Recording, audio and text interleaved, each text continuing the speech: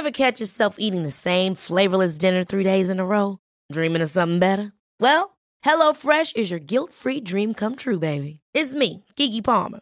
Let's wake up those taste buds with hot, juicy pecan-crusted chicken or garlic butter shrimp scampi.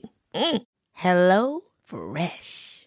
Stop dreaming of all the delicious possibilities and dig in at HelloFresh.com. Let's get this dinner party started. Many of us have those stubborn pounds that seem impossible to lose, no matter how good we eat or how hard we work out. My solution is PlushCare. PlushCare is a leading telehealth provider with doctors who are there for you day and night to partner with you in your weight loss journey. They can prescribe FDA-approved weight loss medications like Wegovy and Zepbound for those who qualify. Plus, they accept most insurance plans. To get started, visit plushcare.com/weightloss. That's plushcare.com/weightloss. You're listening to The Sound of London. This is Londonist Out Loud. I'm Quentin Woolf, and we are away to Greenwich this week.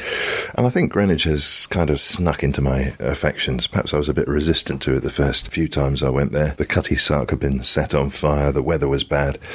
But over repeated trips, I think I've come to really like the place. And as I came out of Cutty Sark DLR station, I felt right at home. Plenty of good stuff to see and do in Greenwich, markets, cafes, always something going on at the Naval College. But we are this week the proud media partners of the National Maritime Museum, and so naturally we are making a beeline for that institution. Just across the road from the college, it backs onto the park, and it is there that they are just about to launch an exhibition to one of London's most famous sons. And by the way, Greenwich reminds me of one of my favourite radio outtakes. It's from the 1980s, and the newsreader is obviously new at her job as she introduces the bulletin. Hello, it's 8 o'clock Greenwich. Meantime, here's the news. Hey baby, let me take you down to a place of strange sights and sounds. You ain't never seen the like before, just a stone's throw from your front door.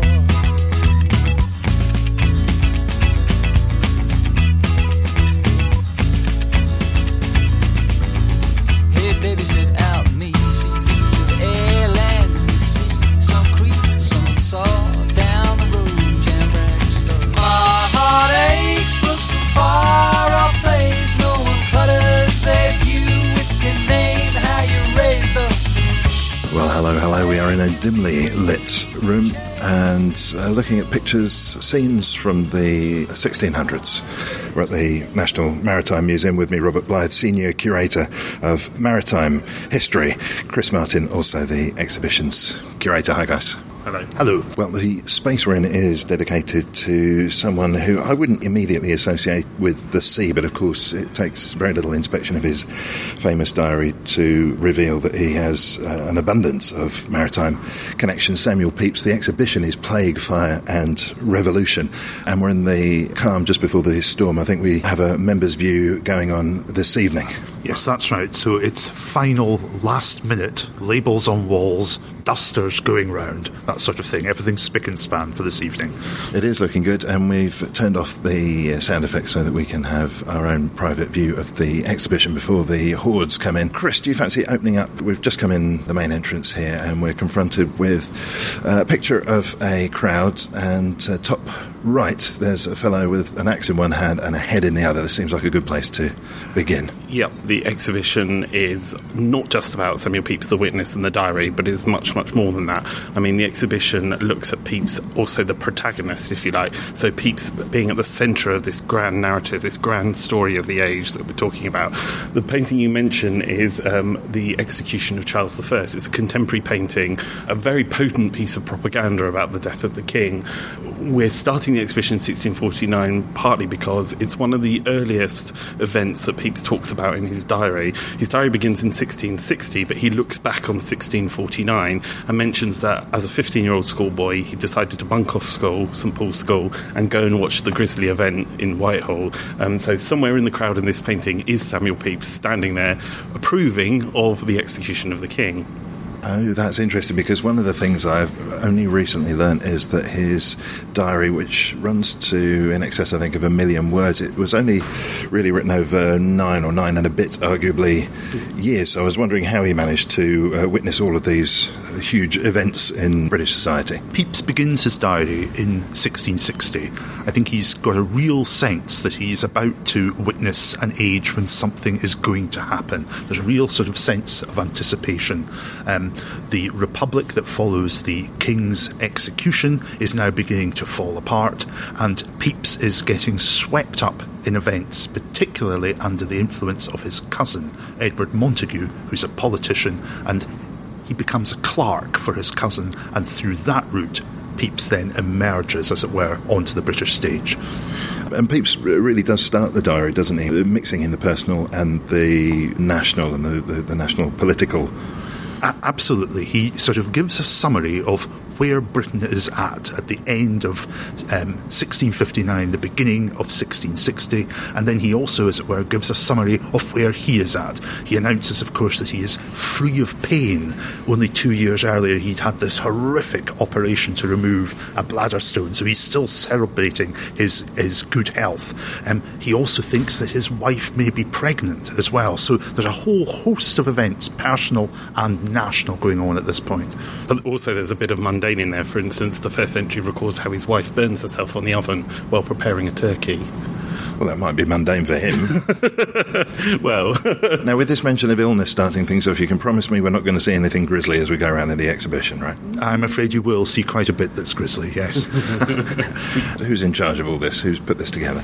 We've both put it together. It's absolutely a joint effort. Chris and I are the same, two sides of the same coin where the exhibition is concerned. I've got to say this is an about turn from the introductions that we were making before we started recording. Oh, absolutely. The word grovelling was used at one point. Yes. I mean, Chris is my grovelling assistant on some days, and then I am his on others. So we share the duties equally.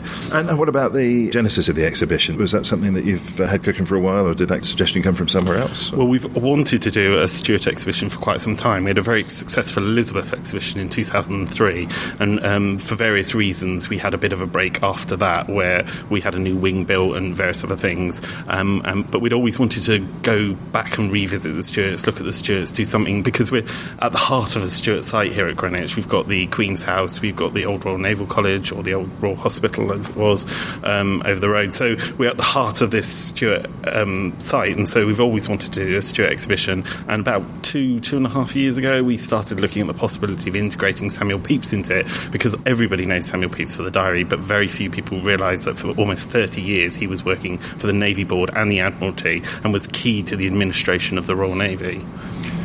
Maybe this is a premature question, but what did he achieve? Was he just a pen pusher who melded into the general administrative scene, or were there some accomplishments to his name?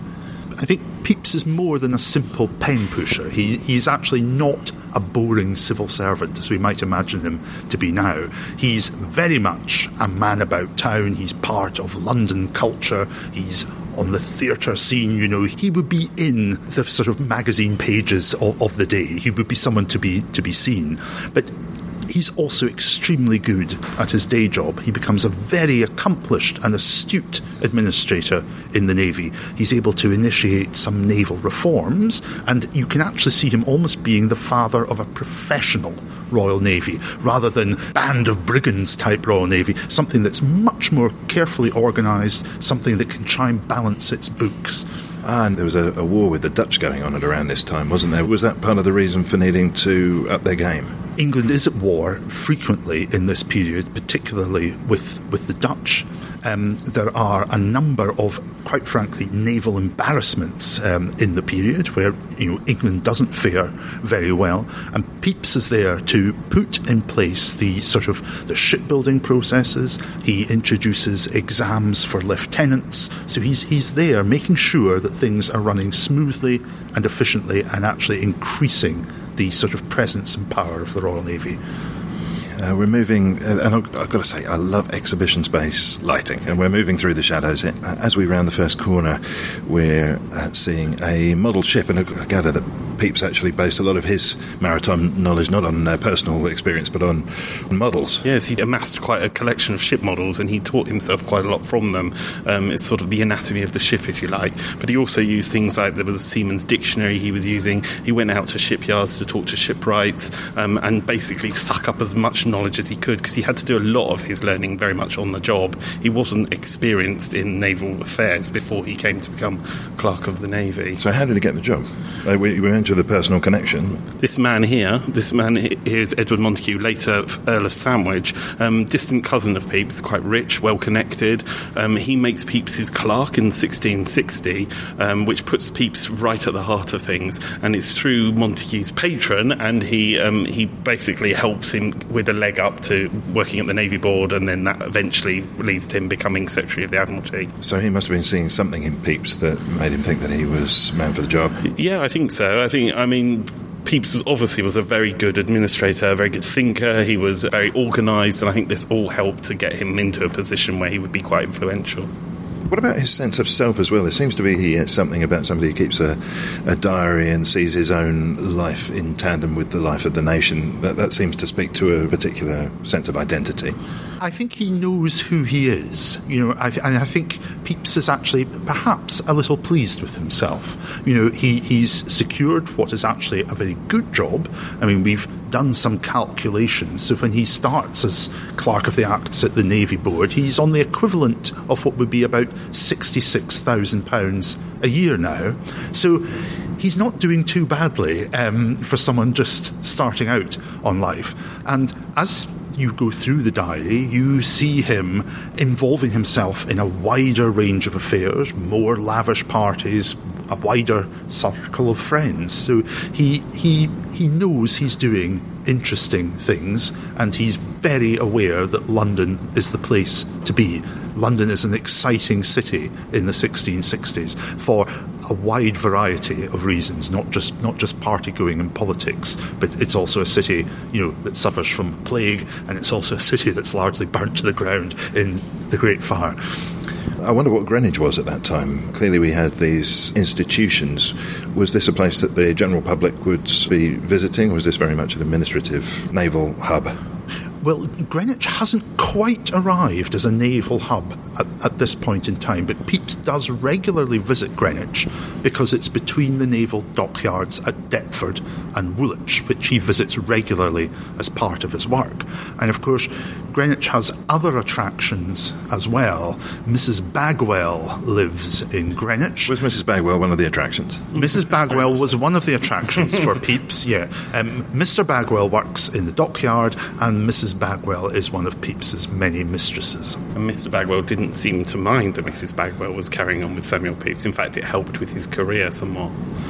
I suppose we need to face up to this aspect of the diaries, because they do reveal a London which was up to no good all the time. There were people fumbling in closets on a semi-permanent basis. But I wonder how different it is even from today.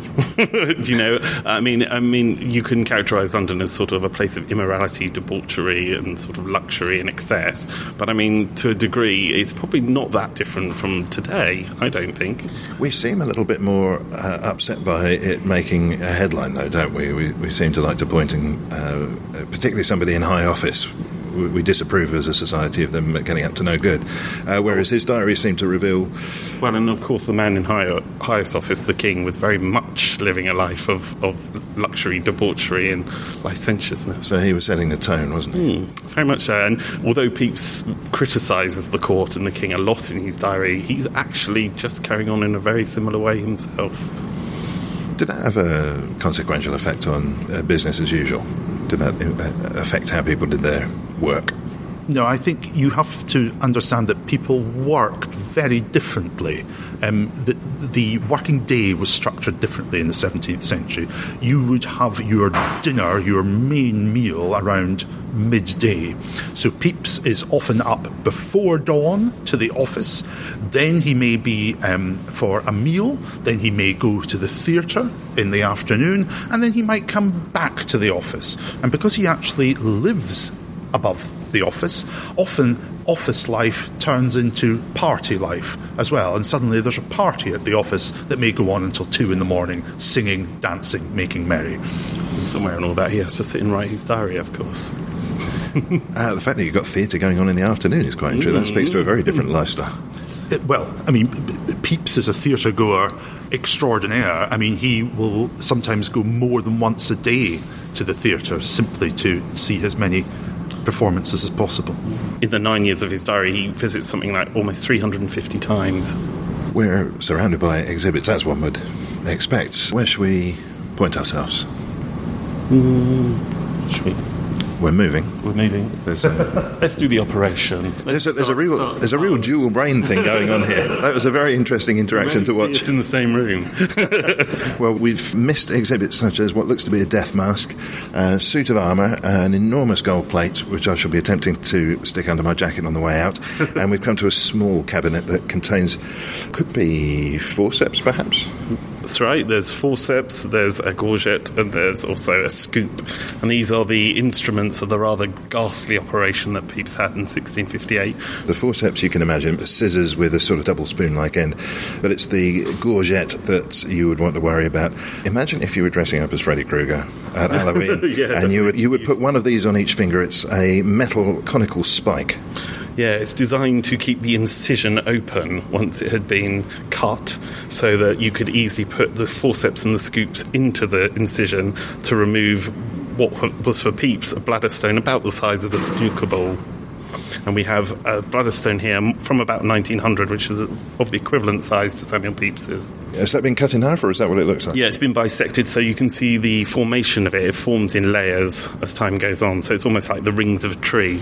Yeah, you certainly wouldn't want one of these in. But the operation, which of course would be extremely dangerous in an age without antibiotics and pain relief and so forth, this came back to haunt him. It's a major moment in his life. Had Pepys not survived the bladder stone operation, we would know utterly nothing about him beyond his school record and an entry in a university ledger. He survives the operation. Remarkably, it takes him 5 weeks to recover from the trauma of the operation, and then very often he will celebrate with a stone feast. So he has a party, food, wine, friends round to celebrate his good fortune. He also had his bladder stone mounted in gold, and he would bring it out on special occasions to show his friends because he's very proud of it. Unfortunately, we don't know what happened to his bladder stone, so anyone out there knows, let us know. It would be lovely, wouldn't it, to get a companion diary entry from a friend and their reaction to being shown. Yeah, absolutely. I'm sure he did it on many an occasion. Where should we go next? I'm following you, Chris. We'll talk about the diary. So, as we mentioned, in 1660, momentous year nationally because we're on the cusp of restoration and the collapse of the Commonwealth, Pepys decides to pick up a pen and start to write a personal diary. He writes the diary in a version of shorthand known as Shelton shorthand. You can see in this book of letters by Pepys that some of them are written in shorthand, and it's sort of like lots of squiggles on the page with the odd longhand word, which was easier to write in longhand. And he writes it in shorthand probably for two reasons, partly because he's using it in his everyday job and it's easy for him to write down very quickly his thoughts, but also I think it's in case Mrs. Pepys might discover the diary, she wouldn't be able to pick it up and just read it. So it's an interesting process how he wrote the diary. He seems to have written notes during the day, and then every day or every other day he would sit down and write up those notes. So he was self-editing as he was writing the diary. Because, of course, we can't have Pepys's actual diary, which is at Magdalen College, Cambridge, and the terms of Pepys' will prevent it from leaving Cambridge. He's at Cambridge. He gets a fellowship to go to Cambridge. So he's always been a sort of fellowship boy. He won a scholarship to go to St Paul's School, and then he has an exam and passes that, and then goes on to Magdalen. So this is a guy who just keeps impressing people. Yes, he does. He keeps going on, and what is quite extraordinary is that people who meet him only for a passing moment seem immediately impressed with Pepys. So when Pepys is on the ship that bring Charles II back from the Netherlands, Pepys meets the Duke of York, the King's younger brother, and the Duke of York says, "I'll try and do you right," and of course the Duke of York ultimately becomes Pepys's boss. So we move away, and we do need to move at a reasonable clip because this is a big exhibition. Yeah. How many things have you got on display here? We've got about 185 objects, and they've been lent by about 35 different institutions from Britain and abroad. So it's a real diversity of objects. How does that work, just by the way? I've been around so many exhibitions and I don't think I've ever really asked this. So you have the idea that you want to have this as a subject. What are the hoops that you've got to jump through in order to get certain exhibits? Do you have a shopping list, or That's exactly what it is for me. I mean, it's a bit of fantasy shopping. You go out and you see what's out there, and then you just decide about how you're going to fit it together to tell the story that you want to tell. Certain objects tell you very real stories, certain things, and you know that you want those in the exhibition, and then you build your object list around those objects. But then you've got to have existing knowledge of what's out there. Is there not a moment where you speak to experts in the field and they say, there's this other thing? Absolutely. We're always putting out feelers, trying to find out what's out there. We talk to colleagues in other museums, we talk to colleagues here at the museum about what's out there, and from that we draw up quite an extensive list of what is available or what might be available. So you will end up, in our case, with a couple of huge ring binders full of potential objects, maybe 500 or 600 objects, and then you begin the process of boiling down, and then you get to the sort of essence of the exhibition that's left, and that's what you see here. Of course, you don't get every object that you want, and you may have to seek an alternative, and then maybe even another alternative, but eventually you get something that gels together, holds the story, and that's what you get presented in the exhibition space. So in a situation like this, actually not having Pepys's diary here in the flesh, as it were, perhaps is not too much of a drawback because there are so many copies of it, people are reasonably familiar with the text. But what about other artefacts that you would have liked to have had here? Well, obviously we would have loved to have had Pepys's diary here. That would have been absolutely magnificent. What you'll find is that some of the objects that Pepys himself owned have become very widely scattered around the world. And of course, bringing individual objects from individual institutions across the globe becomes an immensely costly way. So at the back of your mind, you've also got to get the object that gives you value for money as well. So it's a very tricky tightrope to walk between getting objects that have huge impact and are able to tell the story, but are also within your budgetary constraints. And there are also objects which you can't have simply because they're either too fragile to lend, or they're being used or lent to somebody else. So there are things that I would have loved to have had the death warrant of Charles I in here, but it's so fragile because it was displayed for a very long time. It can't be lent anymore. So there's those objects which are sadly aren't here, but on the whole, I mean, we've got quite a lot of UR objects here in the exhibition, and a lot of what we wanted in terms of iconic objects are here. That's put a whole new dimension actually onto looking at an exhibit.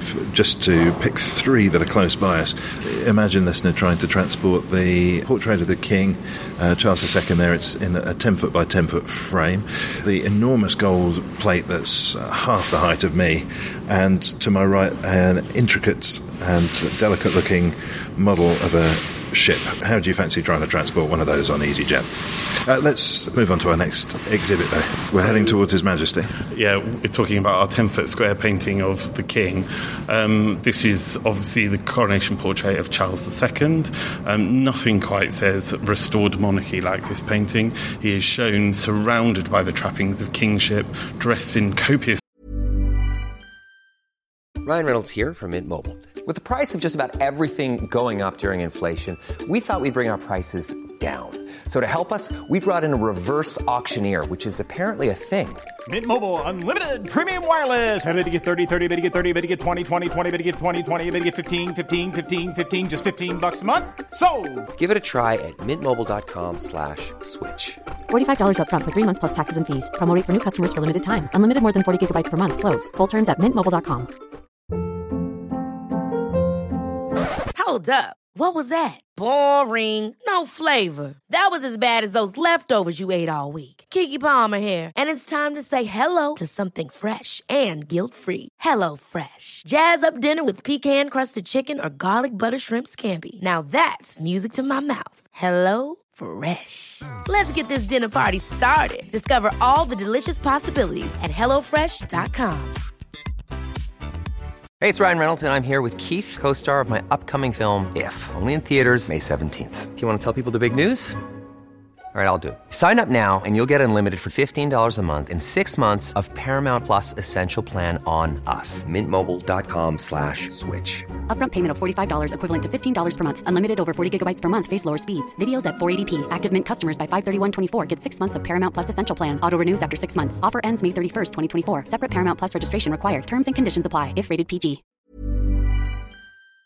Amounts of ermine, holding the new regalia, the sceptre and the orb, and wearing the new crown. He's enthroned under the canopy of state. He's wearing his suit of the Order of the Garter. So it's all about kingship and monarchy, this painting. A very potent painting. And everything about this, actually, is in definite rejection of what's gone on in the last, 15 years or so? Absolutely. But there's also a secret message to it as well, because it's all about the king's loins. Because if you look at it, we're designed to look straight into his sort of groin area, and because it's all about the king's fertility, it's about the king being able to produce an heir, to produce a successful Stuart dynasty.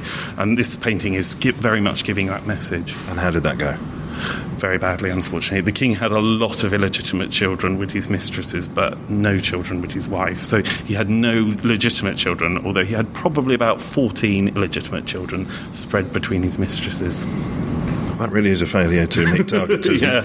Sadly, yeah. I mean, his wife probably had 2 miscarriages, sadly, but he remained married to her. He was encouraged to divorce her, but remained with her throughout his life, which is all to his credit. Well, it's interesting that you say that this effect is deliberate, because I know this isn't what I should be thinking, but there's the Will Ferrell film Anchorman, and the poster for that is a newsreader in his newsreader attire above the desk and then wearing no trousers underneath, and I'm afraid that is the effect of these tights. Yeah, he's wearing a lovely sort of silver tissue garter suit and the most amazing stockings and red-heeled shoes. We're going to throw a break in, but I'd love to tease across the break the item that we're going to be looking at next. We're going to look at the silver tissue dress in this case, which is a rather beautiful and unique survival from 1660s. It's a court dress that would have been worn in the presence of the king and his court. OK, we'll be trying that on after the break. If you like the podcast and want to support us, then please give our sponsor due consideration, a fantastic magazine, and here's a word about them. The Week magazine is a concise, refreshing and balanced take on the news from the past 7 days. Taken from over 200 print and online sources, we give you the best news, comment and opinion from the UK and overseas, bringing you up to date with everything you need to know. What's more, you'll also get the lighter side of the news, with the latest arts, people, food and drink, travel, properties and much more. Available in print, digital or both, it's the perfect solution for anybody who wants an intelligent and independent view of what's going on in the world. Don't just take our word for it. Get your first issue for free. Sign up at www.theweek.co.uk/Londonist. You're listening to Londonist Out Loud. I'm N. Quentin Woolf, and with me Robert Blythe and Chris Martin. No, not that Chris Martin. We're at the National Maritime Museum. We're on the south bank of the Thames at Greenwich. And the exhibition, Plague, Fire and Revolution. And during the break, I've bedecked myself with this fancy dress. What do you think? Does it suit me? I think so, yeah. Good. I mean, hard push to get into it, though. It's got a very slender waist. It does. I'm going to have trouble breathing. What's the significance of this? Why is it here? Well, this is a unique survival. This is a silver tissue dress which was made around 1660 for somebody to wear at the court of Charles II.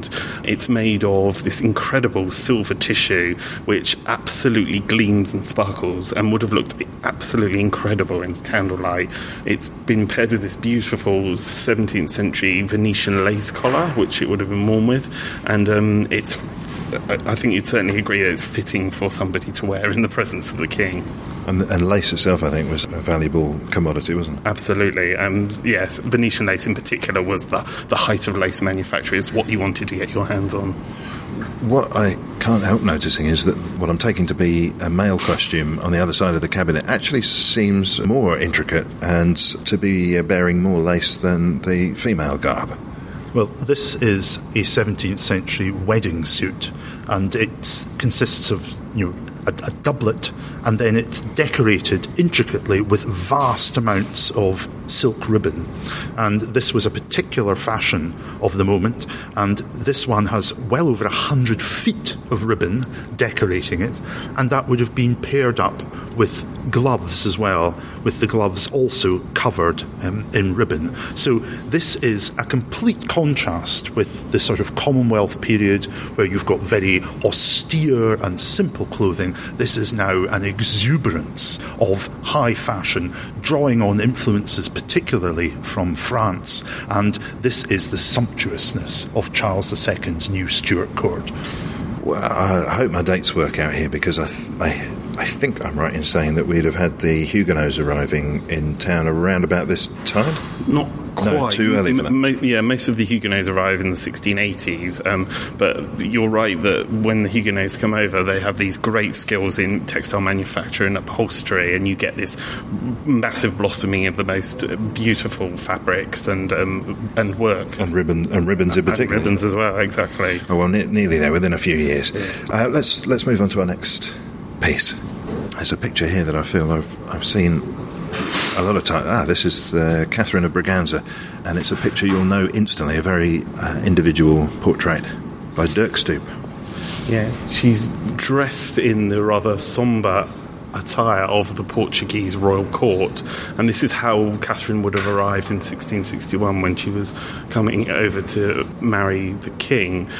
Rather cruelly, she arrived in this sort of black attire, and the king is said to have remarked that the Portuguese had sent him a bat, which is rather uncruel. But she has this rather bizarre sort of cowlick haircut, hairstyle, and this sort of very old-fashioned dress. But within just a few weeks, possibly months, she was dressing in the more sort of frivolous, daring styles of the English court. Well, yes, as we said earlier, the king was very much setting the tone in licentiousness and revelry and sexy behaviour.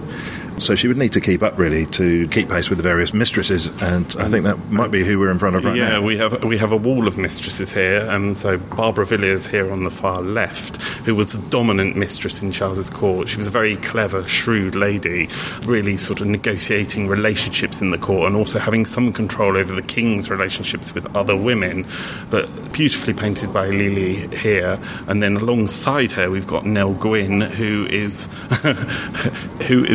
reclining nude on this beautiful sort of luxurious satin. She's shown as Venus there. This is a very, very bizarre and unusual portrait for this period, and the story goes that she was concealed at Whitehall behind a rather sedate naval painting, a royal dockyard, and that the king would be able to slide that to one side to show people Nell in all her glory to very special friends. There are so many Frankie Howard-esque jokes that could be made. What about this picture, though? What does this say that this was painted in this way?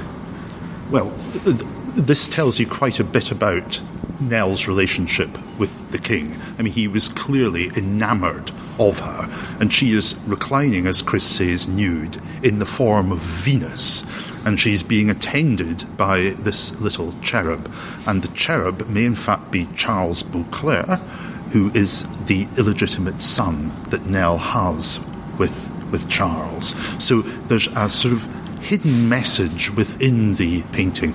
I mean, to the very left of the painting, you've a pair of sort of loving turtle doves there, and all sorts of strange imagery put in. But as Chris said, this is very much a private painting. This is one for the king and his very inner circle to see. And we've got another portrait on the right there, Mary Davis. Well, this is Mary or Moll Davis, and like Nell Gwyn, she was also an actress on the stage, and she's shown here, very demurely playing the guitar. Pepys was impressed by Moll's appearances on stage, but Pepys also records in the diary what Mrs. Pepys thought of Moll Davis, and she described Moll as the most impertinent slut in the world. Harsh, yes. Rather so. But she, as Robert says, Pepys was a big fan of both Moll, but he was also a fan of Nell Gwyn. Used to see plays with both of them in, and was very positive about Nell's comical performances on stage, but not so positive about her dramatic performances. She was a great comedian, apparently. Is this the 17th century version of photoshopping that I'm seeing here? Because the features of these three women all seem to be very similar, and sort of enhanced. Their lips and their eyes seem to be slightly enhanced. Yeah, Peter Lely, who painted all three of these paintings, had a very particular style, and it was that sort of heavy-lidded, big-lipped style that you see throughout his paintings. And as you say, it's very alluding to the sort of sexuality of the women in the paintings. Well, quite enough of that sort of thing. Where to? I think we should go on and deal with Pepys and his love of music. Now, this is something I've not heard about in respect of Pepys. We have in a display case here. Now, is that a lute? We have a lute, a guitar, and a little flageolet, or sort of almost like a tiny recorder. And Pepys, while he loved the theatre, also adored music. He played several instruments himself, and you often have in the diary, did walk to Greenwich singing all the way, and Pepys is a sort of bass baritone. He loves to perform himself, he loves to sing in company, and he will spend evenings playing away on his various instruments. And as he gets richer, he's able to indulge this passion to the absolute extreme by hiring a personal musician, Cesare Morelli, who will actually play for him. So this is like the ultimate personal hi-fi for the 17th century. But he will also simplify complex melodies for Pepys so that Pepys can play them himself. So he's performing and also providing music for Pepys. And these instruments, of course we know the guitar, although the way that both of these instruments are stringed is very different from what you might expect. The guitar seems to have 10 strings, the lute 20. Yes, and Pepys is able to master these. He's not simply an accomplished musician, but he's also interested in the theory of music. So he will buy a spinet, a stringed keyboard instrument, simply to understand how that instrument works. And he also buys books, expensive books on musical theory, so that he understands how music itself works. So he's really very curious about all aspects of this particular passion. So he's quite the Renaissance man, almost literally. Are there areas of his life where you might expect that he might have experimented a little bit? We don't see too much evidence of interest? Well, there's not so much evidence of him, as it were, being an artist. We don't really see Pepys drawing himself. He has an interest in calligraphy, penmanship, but he's not out, sketching landscapes or providing little portrait drawings. But he does collect art. I mean, he has a lot of... On his death, he had many portraits in his collection and many sort of naval scenes, partly because it showed how well connected he was to have these portraits of the famous around him in his home. So he was a collector and appreciator of art, but yeah, as Robert says, I don't think he ever indulged himself in drawing or painting.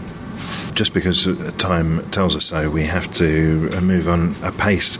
And there are two big events coming up in the 1600s, of course, that everybody knows about and sometimes wrongly connect. If I may, I'm going to miss the fire because I think there's a lot to say, and there's a great visual representation here. You must get down and have a look at this. And there's a cheese story that I'll just dangle that in front of you and invite you to ask about the Parmesan when you get down here. But what I've not heard so much about is the plague, and I wonder if we could investigate that. Well, Pepys stays in London through this extraordinary outbreak of plague that affects the city in 1665. And we're standing in front of a display case here, and on the back of the case we have this sort of extraordinary fumigating torch. This is actually a replica of a 17th century style of fumigating torch. And the idea was that the plague was spread through miasma, bad airs. I mean, nobody really knew what caused plague in the 17th century. But with your fumigating torch, you would put incense in the burner, and then you could cleanse a room of bad airs and free it from the plague. So this is a little like they do in the church. the same sort of principle, and you're cleansing the space. Now, obviously, when you're outside, the fumigating torch is pretty useless. You need something else, and what we've got on display here is a small pomander.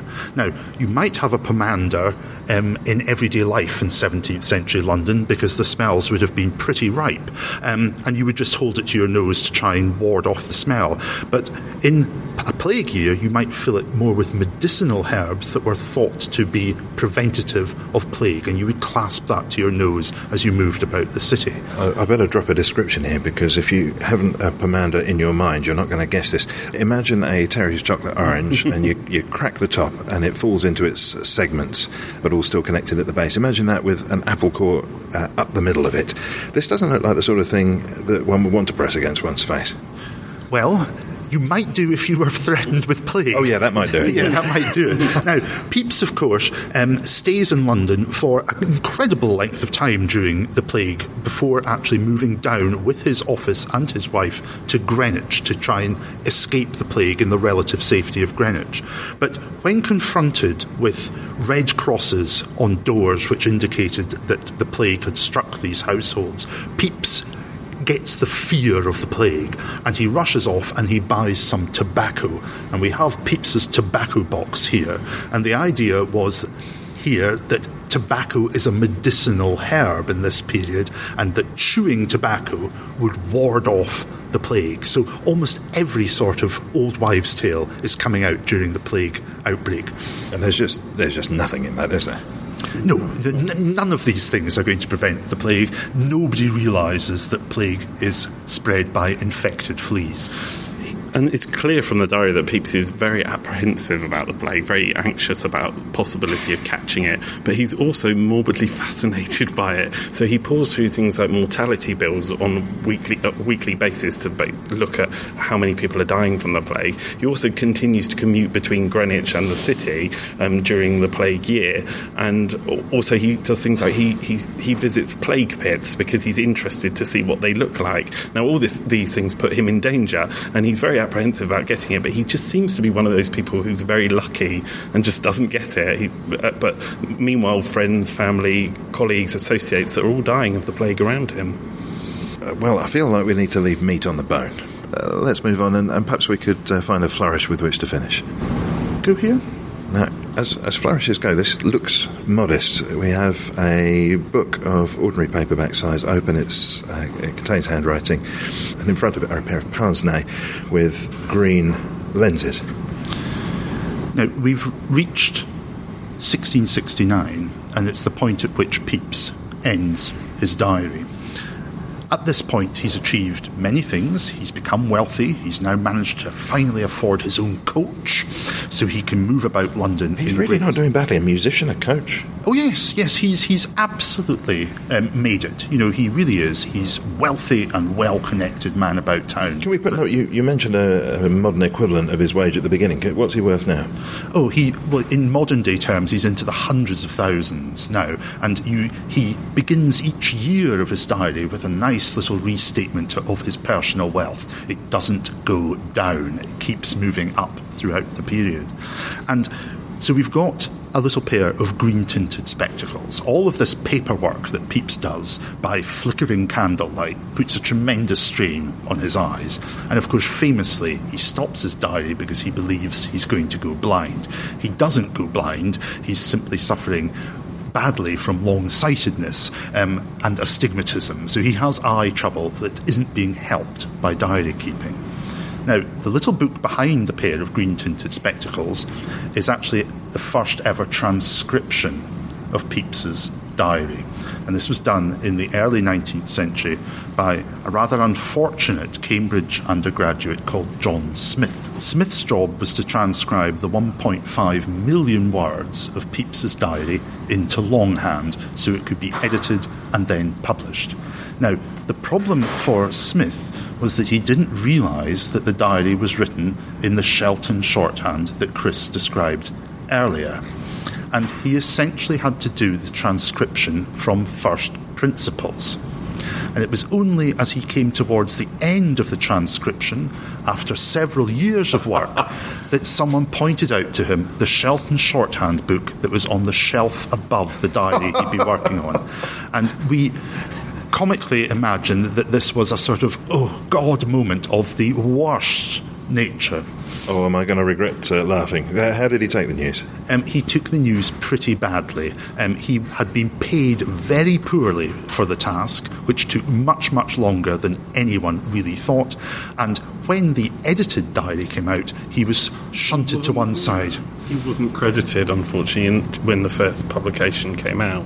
So the heavily edited version that came out just after he'd done all this work didn't mention him, sadly. Well, that's a bit of a sad note to finish on, and I think there might be another note, because I'm reminded of those medical tools, those surgical tools which we can see through the partition here. That operation had an influence on his later life. Well, he had recurring stone problems throughout his life, and he talks about passing stones at a certain point and throwing them onto the fire to destroy them. His wound never properly healed, and towards the end of life it did open up again and caused all sorts of problems. And he had kidney issues, and he had quite a few medical problems towards the end of the life, which eventually killed him. Which gives us resolution, if not... At the ripe age of 70, though. Oh, 70, okay, that's the note we were looking for. He lived a good long life. You can find out more about his life and the life of the capital and the nation during his lifetime here at the National Maritime Museum. The exhibition, well, it's starting just about now. If you can hear this, it's on. Get down here. And you go until, when, March, I think? 28th of March. So this is a good Christmas trip out for the family as well, if they can bear the sight of the surgical tools and a kidney stone. For now, though, we have to take our leave. Thanks very much for taking us around the exhibition, and best of luck with the members' view this evening, Robert Blythe. Chris Martin, thanks very much. Thank you. Thank you. My heart aches for some far-off place. And that's all for this week. My thanks for this week to Robert Blythe and Chris Martin. Thanks to Eloise Maxwell, Mark Barr and Bernie Barkley. Theme and incidental music was by Songs from the Howling Sea. I'm Quentin Wolfe.